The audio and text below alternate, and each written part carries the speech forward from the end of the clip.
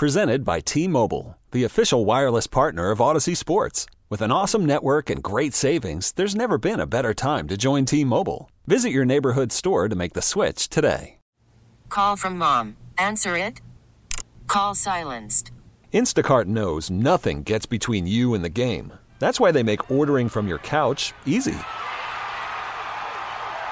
Stock up today and get all your groceries for the week delivered in as fast as 30 minutes without missing a minute of the game. You have 47 new voicemails. Download the app to get free delivery on your first 3 orders while supplies last. Minimum $10 per order. Additional terms apply. This is the Hometown Roofing Pomp and Pony Podcast, presented by Hometown Roofing. Put your trust in us and powered by Bowser Chevrolet. Here's Bob Pompiani from KDKA TV and Andrew Filipponi from 93.7 The Fan. We're very happy on this week's Pomp and Pony Podcast to have a member of the local community who's made it big, Rocco Mediate. Just like you, Bob. Yeah, and so here we have Pompiani, Mediate, and Filipponi all on the same show. Yeah. It's a subjective term, Rocco. Believe me. Yeah, define big. You mean like fat? What do you mean? Yeah, well, fat.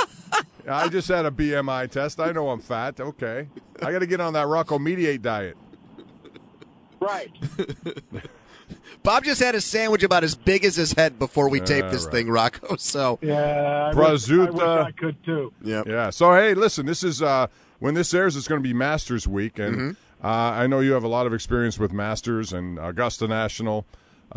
First off, I just want to talk from a golfer's perspective, your perspective. You've been in the lead down there at the Masters, and just what it's like to have it and how difficult it is to play with it if you're lucky enough to get it. Well, to get it, yeah, it's insane what you have to do there and the control. It's just such a precise place. It's a big golf course, and if you miss in certain spots, the game's over. I mean, you could literally put somebody on 18 greens, and it'd be tough to two-putt any of them unless you make some kind of crazy 20-footer after. You know what I mean? It's like it's we could two-putt, but, I mean, you could literally three-putt 18 times if you're in the wrong place, which is really weird to even think about, but it's true. And then if you miss the green in the wrong spot 18 times, for instance, you have no chance to get up and down. So it's a very precise place with the speeds of those greens and the tilt and the up and down the fairways, and it's just a heck of a place. I mean, it's not like Jones designed it anymore, but it's still Augusta National. So, Rocco, how would you get yourself psyched up or prepared to play the Masters every year? What were the weeks before, the days before that tournament like for you? It was just the same. Growing up in Western PA, our green speeds were always as fast. Yeah. Augusta National on the flats were like 12, stimped at around 12-ish on the flat. Okay, which is really fast. And then when you put slope in it, then it becomes astronomical. But, growing up at Greensburg, playing at Oakmont a few times I did, playing at all the courses up there, we had that. We had tilt and slope and crazy things, and that was just normal to us. So that never really affected us. I mean, when I'd practice, when I lived in Naples before, some of the Masters that I played good at, I practiced at Calusa Pines. Our green speeds on the flat were 13, 14. So when I went to Augusta, it wasn't as fast. So it became easier to putt there and knowing the slope. But, man, it's just you can look so silly with a misread there because it goes off the planet. So, the guys that play great there, you have to be the best putter, period. You have to be the best putter that week. I don't care what anybody says. If you're not, you got no chance to win. None. You also have to play that number 12 hole, and Andrew, I don't know, but Rocco, like I said, had a lead. Number 12 killed guys when Tiger won his last Masters. Well, I mean, there were if guys... you make a 10 on number 12, it's just not a good thing. He made a 10 I'm just telling you. Yeah, but, I mean, it can happen to anyone. Exactly, but, I mean, just your score is kind of done after that, but it's just – but every hole out there you have an opportunity to do something really bad if you're offline or here or there. You know what I mean? 12 is obviously a bit brutal because there's just nowhere to play after you mess up the first one. Really hard to play there. But and that's what it should be. I mean, I like it when it's impossible or hard. The wind gets to blowing 20 miles an hour there. I don't know what you see it.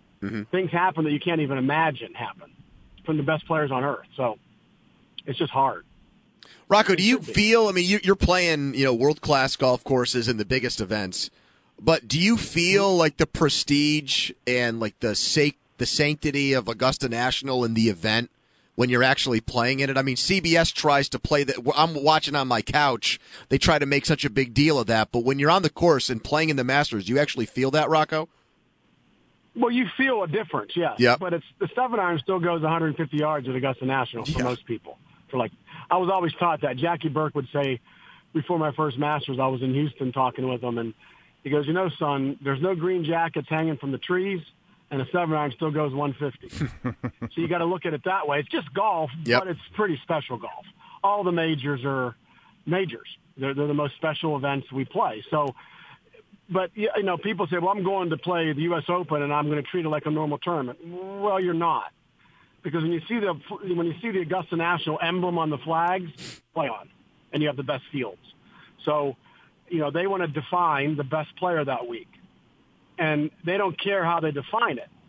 Same with the USJ. I always liked the way they did it because guys would bitch and moan like it was ridiculous. I'm like, wait a minute, it's supposed to be impossible. Ours are supposed to be good. Yeah. What happened to that? And in Augusta, it's different sometimes. Sometimes the scores are low. Sometimes they're not. If the wind gets up, the greens are firm, forget it. It's hard to shoot any score there. So I always liked majors because most of the guys were done, not most, but a lot of the guys were done before they started. And of course, it's unfair. The greens are too fast. The pins were terrible. Well, good. I hope that's what they feel like. But it defines, Lee Janzen, one of my dearest friends, won 2 U.S. Opens. Yeah. And him and I would always laugh about, we won it, not that we were any, well, Lee is, but not that I was any elite player, but my point, I wanted it to be impossible because I could hit my ball a lot of times where I was looking, and especially in the fairways.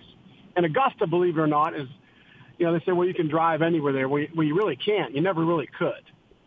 Just because there's not 6-inch rough doesn't mean you can't, it's because the angles at Augusta National are huge. Huge. You could be 10 yards right of the guy, and the other guy's 10 yards left of you, and he's got you beat already before you hit your second shot because you can't get the ball close to the hole on certain angles. It's impossible. So how does a guy like DeChambeau? So far now well, see, the thing about Bryson is if he's driving straight, up there, huge advantage. DJ, when Tiger was in his heyday, huge advantage. The longer they made the golf course, the easier it was for them. Mm-hmm. See, that they say we're going to Tiger-proof it. No, you're going to Tiger make it easier. Because he's going to, the longest guys are still the longest guys. If Bryson has control of his ball off the tee, tough to beat. If DJ has control, which he just showed you last year, if he has control of his ball at the tee, forget it. He's going to be out driving everybody and have way shorter clubs. No matter how good I am with a 6-iron, I'm not going to beat their 9-iron. Maybe here and there, but no. Exactly. For a week, I'll get decimated. And that's what the long guys I'm not comparing myself. You know what I mean? DJ's out driving a guy he's playing against 25 yards in the fairway. He's going to murder him because especially into those greens. Anybody, but if Bryson has control, last year he didn't have control and he didn't shoot a very good scores. But if he does drive straight, he's going to have an advantage because he's hitting way shorter clubs than everybody else. Anybody that does that is going to, you look at all the guys. You look at JT. I probably say JT like I know him, but you look at Justin Thomas. If he's driving his ball straight, big advantage, huge advantage. Rocco, I don't know if I've ever heard your opinion on DeChambeau and the way he looks at golf and training for it and his methodology and all that stuff. Mm-hmm. I think it's really cool because if you think about every sport, and I've talked about it, and so has a lot of other people, what sport in the world has the athlete not gotten bigger, stronger, and faster? All of them. Well, when this came into golf, people are going, what the hell is going on here? He's carried it 330 yards. Well, it was going to happen. You can talk about equipment all you want. It's not making it go 330. What he's doing, obviously it helps, compared to 30 years ago. But if it was 30 years ago and he did that, he'd be driving it 30 by everybody else anyway. You see what I mean? Yeah. Mm-hmm. So the longest guys are the longest guys no matter what equipment's in their hands. If you put us all back to persimmon, Bryson will still be the longest guy out there. It's simple as that. So what he's done to do it is remarkable. And then he's played with it. He won a major championship missing every fairway at Winged Foot. Yeah. So how do you stop it? When I heard, when they were going to Winged Foot last year, they were talking about Bryson, and I'm like, well, no. I mean, if he doesn't drive in the fairways, I mean, on men's day at Winged Foot on a Thursday morning with the guys playing out there, and you drive it where he did, you can't break 80 on men's day. It's not in the U.S. Open. So I tell people that ask me that question, let's just pretend that I was in that U.S. Open at 58 years old. Well, 57 last year, right? Mm-hmm. And you put me in Bryson's place. I got to hit from where he did every day. Same thing. I got to do that. Didn't have to drive the ball. I got to put it where he was. I would have had to bust my ass to break 80 all 4 of those days. Wow. To break 80. Not to shoot in the 60s 2 or 3 of those days and shoot 6 under par. See, so there's a strength. So if he's got 150 yards out of the rough, he's hitting some kind of sand wedge or mid wedge. I'm standing back with an 8-iron going, I got no friggin' chance to hit this shot in the green. So I better be chipping my ass off, and I'm still not going to get it up and down most of the time on those greens. Yeah. So what he did was remarkable. How do you stop him? How do you stop him? Wow. It's almost impossible because he proved it there. Of any other golf course, I would have got it, but not Winged Foot. And he beat the field. He won by 6. He won going away. But there is an art to playing out of rough. I never had the art because I wasn't fast enough and strong enough to hit 7-irons 185 out of the rough. It just didn't happen. Or 9-irons. Just didn't happen. See, so those guys get to play good when most of the guys don't because of strength. Bryson's so strong it's stupid. But he really knows one thing about Bryson. I've only spoken to him once. One thing about Bryson is he knows what he's doing. The physics part, people make, he's physics. Well, yeah, golf is physics. To make the ball do certain things, a physical thing must happen. Club must be in a certain spot. Well, he gets that. And what he does is pretty good. His golf swing's really good. He's faster than hell. And he's learning his wedges now. DJ figured out wedges. Look what happened. Mm-hmm. Number 1 player in the world, 2 majors, 21 and 22 tournament wins. It's ridiculous. Because if I was John Daly, back when John Daly was John Daly, I'd have become the greatest wedge player on the face of the earth and beat everyone to death every other week. Yeah. Because I'm driving 50 yards by everybody. Yeah. Huge advantage. So, but I like what he did. Now, will it last? We don't know what the body doesn't like the stuff that these kids are doing to it. Trust me. The body does not like it. And hopefully it won't break, but it's just so much torque on those joints. That's kind of like what happened to Tiger, isn't it, Rocco? I mean, isn't that kind of what happened to him? 100%. Golf swing caused it. Not that it was a bad golf swing, but the way he made the club go so fast back then put stress on parts of the lumbar spine that didn't like it, and it blew many times. Who's amazing and who doesn't have many injuries is DJ. He does a lot of interesting things to make the club ball go where he's looking, and the body is just twisted all up, but it's genius. Freddie Couples was his back was a mess his whole career because of his golf swing. Not because it was a bad golf swing. It was just, it took its toll on the body. Even a perfect golf swing, if you could say there is one, the easiest on the joints will still mess things up because it's a screwy motion that we do. Mm-hmm. Standing sideways, bent over with a crooked stick, trying to make a ball go where we're looking. Best wishes. It's crazy. But if you look at all the injuries that are out there, it's not a coincidence. It's going to happen. It's going to happen. But hopefully it doesn't for a long, long time because it's so much fun watching these guys play. But to make that club go fast like they do, the body has to do really weird things. Really weird thing. It's the Hometown Roofing Pop and Pony podcast powered by Bowser Chevrolet. You talked about fun to watch. I found it amazing to watch when you took Tiger on head-to-head in 2008 out of Torrey Pines, and you forced him to a sudden death 18-hole, and then another extra time after that, and you were in position to win that thing on 18. He's dealing with all his injuries. He can hardly walk, all this crap. Oh, yeah. And he had to make a putt on 18 to force this playoff. And I'm curious what your reaction was, because most people would have thought at that point that you had it won. There's no way he's going to make, what was it, like a 20-foot downhill putt? No, not with him there. No way. I had a putt on the 71st hole that day. I hit a 7-iron to about, 10 feet behind the hole. Really pretty. I couldn't believe it because I didn't remember you're so, I don't know what the word is, but I don't even remember swinging.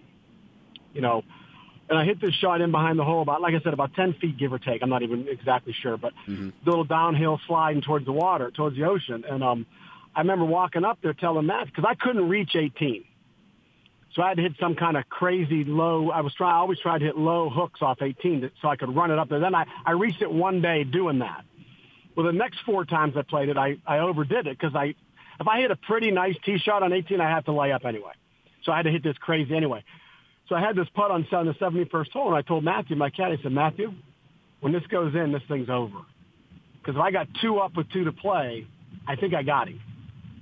And I just gave it a roll too much pace and caught the high side and went by about 3 or 4 feet anyway. Shook that one in somehow. But my point is, I knew if I didn't birdie one of the last 2 holes, there was going to be a problem. And even that putt he had, there was no doubt that we were playing Monday. No doubt. Because you have to no, because it was him. Now, no disrespect, call it what you want, but if anybody else had that putt, I'm not even concerned. Wow. I don't care who it was. Because it was him. So I expected that to go in. I don't care what the green was doing. I didn't care about all that stuff. It was him. And that was kind of his heyday, pretty much. Yeah. So he, could he have missed it? Well, of course he could have. Anybody could have. But you got to give him I'm standing back there going, well, he's making this. We're going to Monday. So I was ready to go. So that playoff, that was the first day, Rocco, that that was my first day, started a job in radio. I'm 22 years old. That playoff against Torrey Pines, that's the first day I ever worked in my entire life in radio when I got a real paycheck. And I'm watching you against him that day. Crazy. And I'm watching you that day, and I'm thinking to myself watching you, what was the dynamic like on the course? It's just the 2 of you. You don't have to watch a leaderboard. Usually when guys play together, I would think there's at least a little bit of communication between 2 guys while they're playing in a major chance. So I've always been fascinated and wondered what it was like on the course with him that day. It was normal. I always talk. He doesn't talk much, but we talked a bunch. We laughed a lot. Because I kept looking at him going, what the hell are you doing? Making putts here, getting it up and down, stuff. I know he's going to do that. Nothing he did ever surprised me. It might have surprised other people, but I was like, yeah, that's normal for him. But no, it was a normal day. As far as we obviously we're both trying to beat the crap out of each other, and it was just one of those. It was so much fun. I couldn't stand it. It was so much fun. I was disappointed I lost, but I was also disappointed that the playoff didn't last 12 days. It was so much fun to play golf out there in front of all these people, and just everyone expected a car wreck. I did not expect a car wreck. I knew when I woke up that morning that I was going to win this golf tournament because I had him through the air big time. I had complete control. I shouldn't say complete. Very much control of my golf ball that week because I hit more greens and more fairways than I think the field. So that's why I knew when I got up Monday that the only one that was going to stop me was me. Because there's nothing he could do to stop me to do what I wanted to do. Just because I'm playing with him, and I play them a lot. And I love playing with Tiger. I love all the noise. I love chaos. So I loved all that craziness, and it was crazy. There were 25,000 people. There was 2 guys. Yeah, exactly. And it was noisy. It was noisy, very noisy. But that never affected me. Like some guys are affected by all that. I didn't give a shit what noise was there. I didn't care where the people were going. Was this a pro Tiger crowd, or were they looking at you like, okay, here comes David taking on Goliath? Yeah. At first, during the day, during the early, I handed them 9 and 10 right in a platter. I 3-putted 9 from 20 feet above the hole, and I didn't get up and down on 10 from 5 yards short of the green. Hit a pretty 8-iron, just caught up in the wind, end up short. He made a 25-footer for par on 10. I missed the 4-foot. I hit a terrible chip. So I'm 3 down with 8 to play, and everyone's kind of probably, laughing. And I wasn't, though, because when I got to 11T, I told Matthew, I went, listen, if I do what I know I can do these last 8 holes, this son of a bitch is not beating me again. I was so mad. I was so mad at what I did because I handed it to him on 8 and 9. Just here, take these because you're not good enough to. Yeah, I handed the best player in the world two shots. Here, just take those. And when we got to 16T, I was one ahead. And it was exactly where I wanted to be. And it was crazy. But it didn't surprise. I wasn't surprised. I was like, this is what I'm supposed to be doing here. This isn't like, whoa, you're playing out of your ass. I wasn't. Mm-hmm. I just was playing normal golf, tee to green, fairways and greens, fairways and greens, fairways and greens. And then, that's just how I felt about it all day. And it just didn't happen to turn out, but it was sure fun trying. I can tell you that. I'd love to do it. It would have been fun to do it every weekend with him because it's just too much. It's just too cool. You mentioned that he was in his heyday then, and he was. That you took on prime Tiger that day, that tournament. You say that, Rocco, because just the mental strength that he had back then, just like you mentioned the putt that you knew was going to go in, just because he was so confident in himself. And do you think, guys go up and down confidence-wise, professional athletes do, like, do you think that Tiger Woods still has that confidence that you spoke of there that day? Well, he doesn't, only because his body failed him. His ability didn't fail him. Yeah, he screwed around his golf swing with the wrong guys for years, destroyed him. Completely wrong guys. Just decimated this kid. It's a fact. I don't care what anybody says. It's a fact. I watched it happen right in front of my eyes. So the confidence is not there physically. If he got the physical confidence back, which he did a couple years ago, he won that other big tournament in Augusta we're talking about. Yep. Okay? Didn't surprise me in the least. Surprised me it took so long to get number 15. It took 10 years or 11 years to get 18. Yeah. I mean, to get the 15th. That's what surprised me.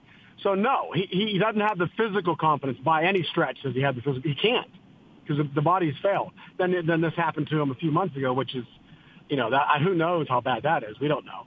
But if anybody could figure out how to come back from it, he will. As long as he can have a semi-normal physical life, even if it has no golf involved, that'd be great because he has children. And he wants to, he's only 45 or 6 years old. So, it'd be nice that he'd be able to walk normal. Who knows what happened to him. But as far as the golf's concerned, if this wouldn't have happened, he's starting to get the physical confidence back. He won his 83rd in Japan a couple of years ago. And it just looked like he was 25 years old when he was out there playing. So that's what he's lost, the physical confidence, because there's no physical. His body has failed him. Failed is a bad word, but the body doesn't work like it used to because it's broken. Right. It broke. The other thing that you had a great opportunity, and I'm sure close to your heart, is playing with Arnold Palmer in his last opportunity at Oakmont, which was one of the most amazing things I've ever seen in my life, especially carrying into the press room. But and it was like 100 degrees that day. Wasn't it just a sweltering heat, too? But, I mean, Arnold and like Rocco 100 playing together. It was bad. It was. But that had to be one of the greatest highlights of your career, I would imagine. Yeah, it was the most special 2 days for sure. And I played a ton of golf with him over the years and spent a lot of time with him over the years, lots of time. But that was cool because the USGA asked me because I was exempt for the Open, but I was hurt. I wasn't playing in early '94, and because I had the back surgery about a month after that Open, and they asked me. I said, well, we're going to pair with Mr. Palmer in his last event, and I'd played one event that year, and I went, yeah, I'll play. I'll crawl around and play. So I remember going there, and I played Westchester the week before, somehow made the cut, got some golf in, then came to Oakmont and felt pretty good. I felt pretty good. And I played pretty good for the first 36 holes. I was in a decent position playing with him. It was just so much fun. But coming up, the 36th hole was, you'll never forget that. And just the things that were said, and standing back, Mahaffey and I and Wormy, who caddied for me, one of my dearest friends. He's caddying for me for those years. We stood back and just watched. You don't get to see that. And when we got in the green and we were walking off the green, I said, this is all because of you. And that's when he kind of lost it. Wow. I take complete credit for that. Because it was. The world stopped and watched because they should have. The respect is deserved, and the respect was given. And he was, you could see it in the press room. It was just devastating to him that he had to be done with his favorite event that he should have won 3 or 4 times instead of just once. But it was his favorite event. Obviously Augusta too, but you know what I mean. And so having that opportunity was you kidding me? I was the luckiest person in the world. Man, that's one of the craziest sports days. That's one of the craziest media days, period, because that's the O.J. Simpson Ford Bronco day, too, if my memory's right. That night we were watching that thing. I think it was. Unbelievable. And it's like, we know Ernie won, but we don't really remember that Ernie won. Man. We don't remember Ernie made about a 4-footer to win on the 11th hole in the playoff. So it's crazy. Yeah, but yeah, that was just special. Anytime I got to spend with him was cool and special, but that was silly how fun that was. And you and Arnold Palmer have that in common, Rocco, that you're both guys from Western Pennsylvania that, made it to the point where you're the top 0.1%. Yeah, there's a small fraternity. Yeah, I'm with that in mind. I mean, there are people that are going to listen to this podcast that play casual golf, or maybe they have kids that they're trying to, turn them into the next Rocco Mediate or Arnold Palmer. Right. What kind of advice? Arnold. Yeah. What would you say to people? How do you aspire and then become a great golfer when you're from this part of the country? He didn't start till he was 15 years old. Well, even better. Yeah, I started, but growing up there, growing up there is a bonus because of the golf courses.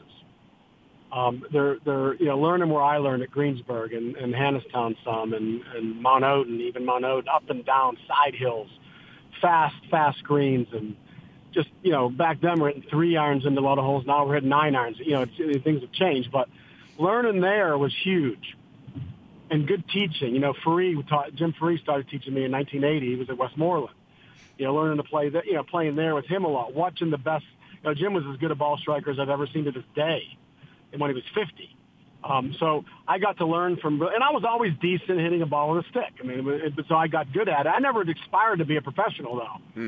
I played college golf, and I went and tried tour school just so I wouldn't go back 10 years ago. I wonder if I was ever good enough to make it out there. And that's 36 years ago now, or 35 years ago. But so how is it? Like I'm helping, I shouldn't say, I'm working with, helping, talking with a kid from Greensburg, Mark Getz. Yes. Just remember that name. I know. There's something about our area. I don't know what it is, but this kid's got the look. He's got the heart. He's got the balls to play professional golf. Now it's just up to him to go use them the right way. Still an amateur. He's at West Virginia, but really wonderful kid. But he has that mentality of the FU mentality. Okay, that's what you got to have. Yeah. Because there's a lot of good players out there. A lot of guys hit it 300 yards. Who cares?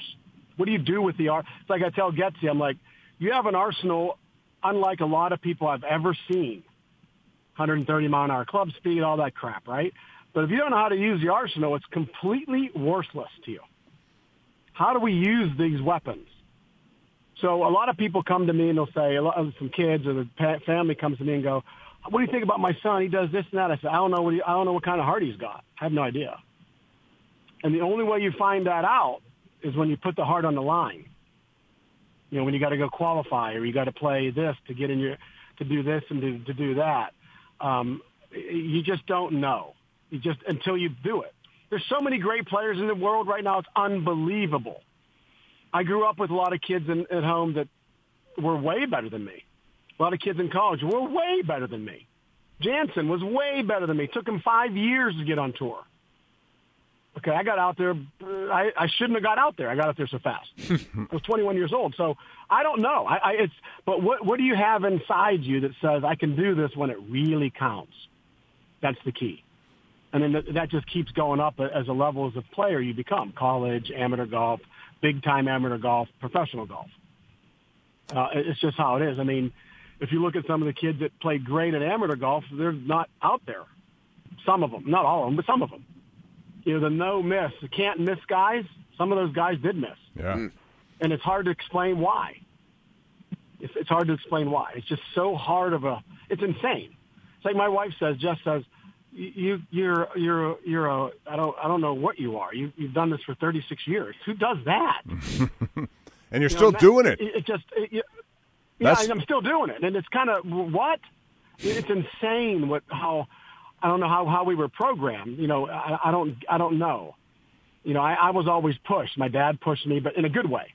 My dad wasn't like, he just made me work. If you're going to do it, basically. My college coach, Coach Matlock, you don't work hard enough, son. And we worked like every day till dark. you're lazy. You know, what do you mean I'm lazy? And then you work harder. You know, and a lot of guys don't like to hear that.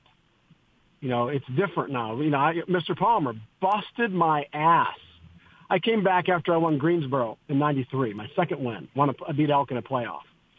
I'm up at Laurel that Monday doing an outing for him, for the hospital.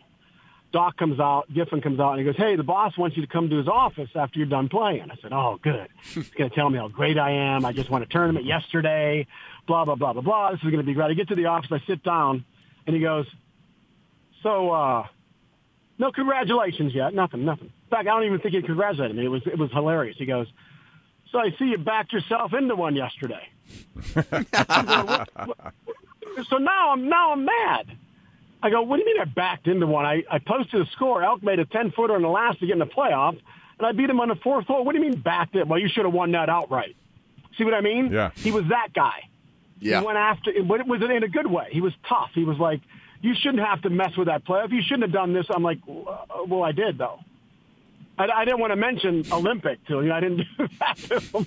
I didn't go after him because, but we got into some drag-outs because he wanted more. And I enjoyed that push. It pissed me off in a good way. It never made me say, what the hell is he talking about? What is he, you know, I'm like, all right, I'll give it more. And, you know, I did fine. Obviously, I wasn't going to do what he did. Who is? So, you know, but he did like the way I treated and acted with people. You know, most of the time. We all make mistakes. But he did like that because he taught me that. You know, it's like you give something back to the game, son. Mm-hmm. He would say this: if someone's dumb enough to come out and watch you play, you better give them something back for their money. Hello, how you doing? I don't care where you are in the tournament. And I did. At first, I couldn't because you got to look people in the eye. Well, I couldn't do that either. I was too shy. That's changed, obviously, but it was hard to look people in the eye when you talk to them. You know, it's back then when I first started, I was like a fish out of water for my first few years. I didn't know what the hell was going on. But I learned more about being than playing from him. And that, you know, it's just people come out for a reason. It's not, you treat them with respect. And I tried to do that I did that most of the time, I think. Yeah, I know you did. I enjoyed that part. We had a lot of talks. We had a lot of talks about things, and he was great. Believe me, he was. And you know, towards the end, we spent some time before he went somewhere else, and he was just really cool about. You know, I'm so proud of you how you handled yourself, and you know, you had a nice career, and you know, you could have won a couple of Opens. I could have won a couple. He goes, it's just hard. He goes, you gave it. I just like the way you fought. And that's, you know, you learn that. And he was always in my back pocket or on my shoulder when I played, especially in big-time events, because I knew he was watching. He'd come out to Bay Hill and watch. Not just me, but he'd be in a car, and he'd come out and watch me play 3 or 4 holes because I'm from the same place. And I almost won his event a couple of times. Heartbreaking that I didn't a couple of times. But it was just so much fun to be – I always felt like I was one up on everybody else because we're from the same place. Yeah. As far as he was concerned. And I knew that if I called him, he'd pick up the phone and say, what's going on? What's happening? Can I help you? Blah, blah, blah. You know, I knew that. And that's a pretty cool thing to be able to have. Oh, yeah. Because not many people had it. That makes it special. Not many people had it. And I never took, you know, I never overdid it or said anything about it. But, you know, he's Mr. Palmer to me, and he still is. Well, listen, we'll leave you on this note. Andrew, I don't know if you know this, but, you know, Rocco's still playing on the Champions Tour, and not too long ago in one of the events, the Safeway event, he did something that I don't think anyone else has done, and he holed out 4 different times from the fairway, a hole-in-one, number 1. He also had 3 hole-outs for what distance? I mean, I never saw anything. To your knowledge, has anyone else done that? It was so stupid. Yeah. I hold a 7-iron on the 4th. So it's funny, I remember him because it doesn't happen. That was the last time I won. I was 40, almost 48, but I hold a 7-iron on the 4th hole on Friday, a wedge on the 15th hole on Saturday, and a wedge on the 71st hole on Sunday, and still had to make a 5-footer to win. It's the freakiest thing you've ever seen. So apparently I was supposed to win the tournament. Apparently they said, yeah, he gets to win. Because you would think you'd win by 10 doing that. But no, 1. Barely won by 1. But yeah, those I've got to experience, I tell people this, now that I'm older and look back even more, it's like I've got to experience things that no one gets to experience. There's only a few of us, and I mean by a few of us, professional golfers on the PGA Tour. That's only a few. I got to experience things, feelings, looks, noises. I don't know how to explain it, that you just don't get. And I've been very fortunate to be able to experience that stuff a lot. And being with the best players in the world and being able to hang out with them for, 35, 40, 36 years and learn from them and stuff. It's ridiculous what I've got to do. Ridiculous. And very, I've never taken it for granted ever, because it can turn on you so fast, as you guys know, and anything, it'll make your head spin. So I always respected it, and whether I was playing great for a long time or crappy for a long time, I knew it would turn one way or the other. Well, I know this. You've been an inspiration to a lot of golfers around here, and we appreciate the time today, Rocco. Yeah, thanks, Rock. I look forward to seeing. And I still want to have a match with you, and I want strokes, so we'll get that figured out. You'll get a lot of them. Yeah, we'll come. I'll be home. I'll be home in the summer. I'll be up there June-ish. I'll keep you posted. All right. Thanks, Rocco. Man. Appreciate it. All right, guys. Take care. Yep, see you ya. Too.